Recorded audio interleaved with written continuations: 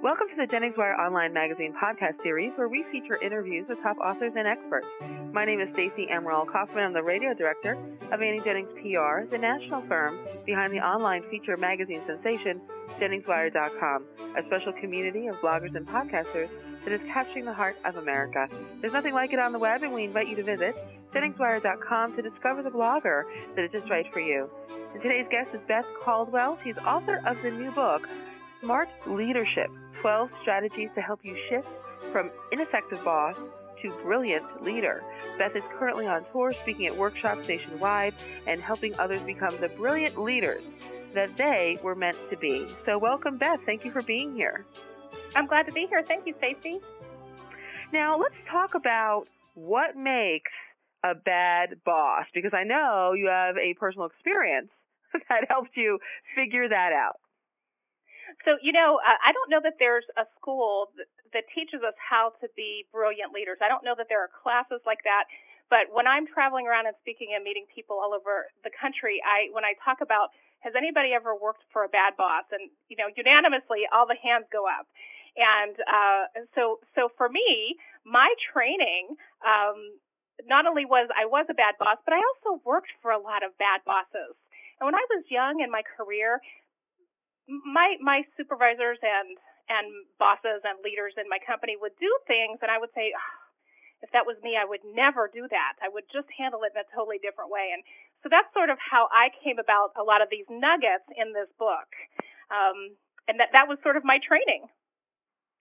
So, Beth, what are some of those things that make a boss not, a good boss, a bad boss?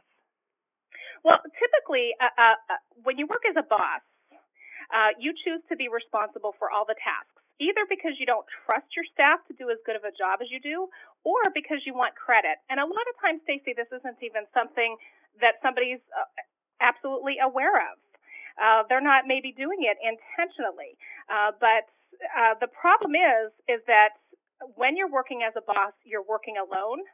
And when you run out of time, energy, and all of your resources, you're exhausted, and you have a dysfunctional team that can't operate without you. So a leader versus a boss, a leader works as a team and embraces having other people help them. A lot of my audience is women, and a lot of women that I work with just have trouble letting go of responsibilities and passing responsibilities on to others.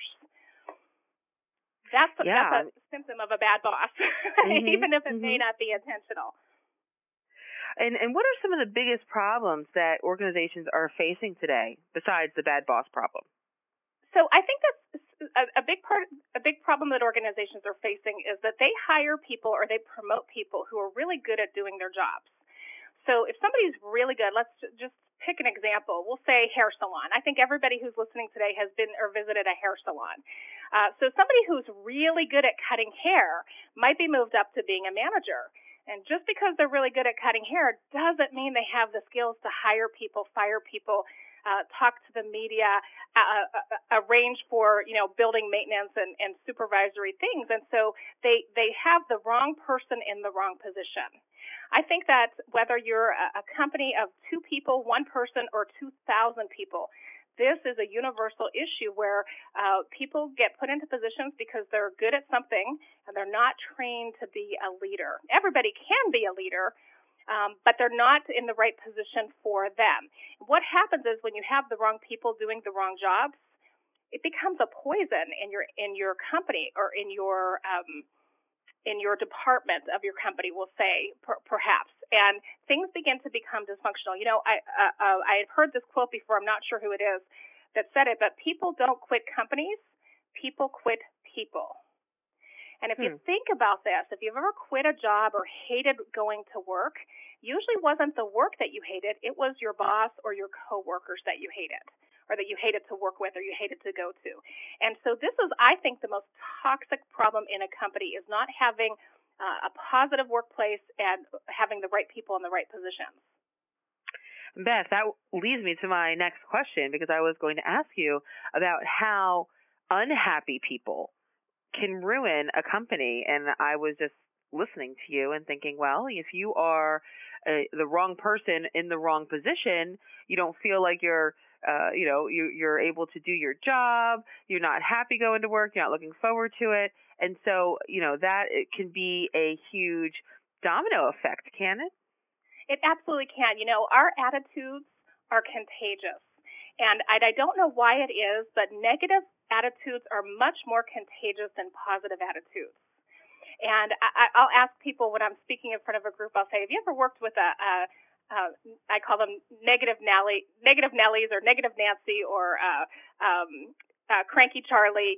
Everybody's like, oh, yeah, like they remember that. But if you try to think about it in your experiences, the bosses who've been wonderful to you or the really positive coworkers, you remember them.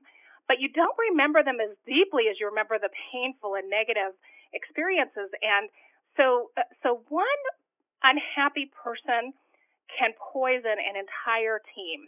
And it can happen really, really quickly. And the problem is that managers and leaders and people in general, they kind of like to avoid negative situations. They don't like to deal with conflict. So they pretend like it's not happening or they avoid it. And it's sort of like a weed growing in your garden. It doesn't get smaller. When you don't pay attention to it, it gets bigger and stronger and more powerful. And so one of the things that I encourage is that as soon as you see a problem, deal with it immediately, because these situations usually don't get better with time.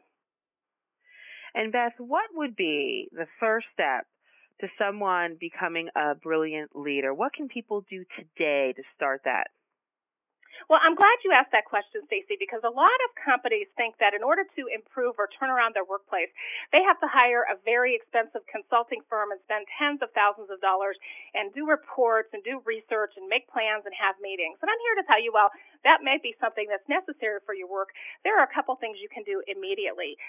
First of all, look around your office and look around your office as a newcomer, somebody who has just walked in the door. We are so busy today. I don't know anybody who doesn't have a big pile of work to do in any position that they have. And we get really used to coming into our offices and we begin to not see the condition of our office. And, I visited a company once that hired me to come in. Everybody in the company had a bad attitude. And I walked into the company and everybody did have a bad attitude. That was true. They were so busy. Their phones were just ringing. And as I looked around the office, there were boxes and boxes of paper and catalogs and things that needed to be put away. There was dust on everything. The pictures on the wall were really old. And it's not that these people were disorganized or even sloppy. It was just that they were too busy and they weren't paying attention. And the first very simple thing that you can do is clean up your office space. Make it a positive place to be in. And I'm not saying we need to play yoga music and meditate. I know some people like to do that. That's not necessary. I think having a positive, clean work environment with beautiful lighting, lovely decor, it doesn't have to be terribly expensive. And it doesn't have to take a lot of time. And I think we can all do that in our lives, in our cars, in our homes, in our offices. I think it sort of spreads around.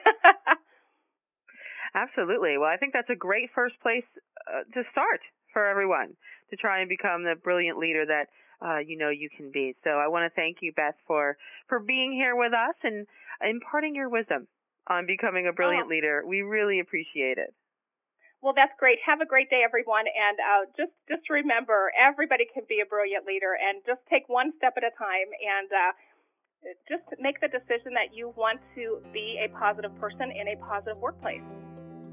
All right, great. And our listeners can learn more about Beth Caldwell, her book, Smart Leadership, and her Leadership Academy, and her website, which is smart-leadership.net. That's smart-leadership.net, not .com. And the books are available, of course, everywhere books are sold, online, and so on. And you can connect with Beth on the website, Facebook, or LinkedIn to invite her to teach a leadership workshop in your city. So thanks again, Beth. Thank you. Thanks, everyone. Bye-bye. This podcast is presented by Annie Jennings of the national publicity firm Annie Jennings PR, the creator of Jennings Wire Online Magazine. Jennings Wire is capturing the heart of America with its rich community of talented, insightful, and relevant bloggers and podcasters. So please visit JenningsWire.com and discover the blogger that's just right for you. Till next time.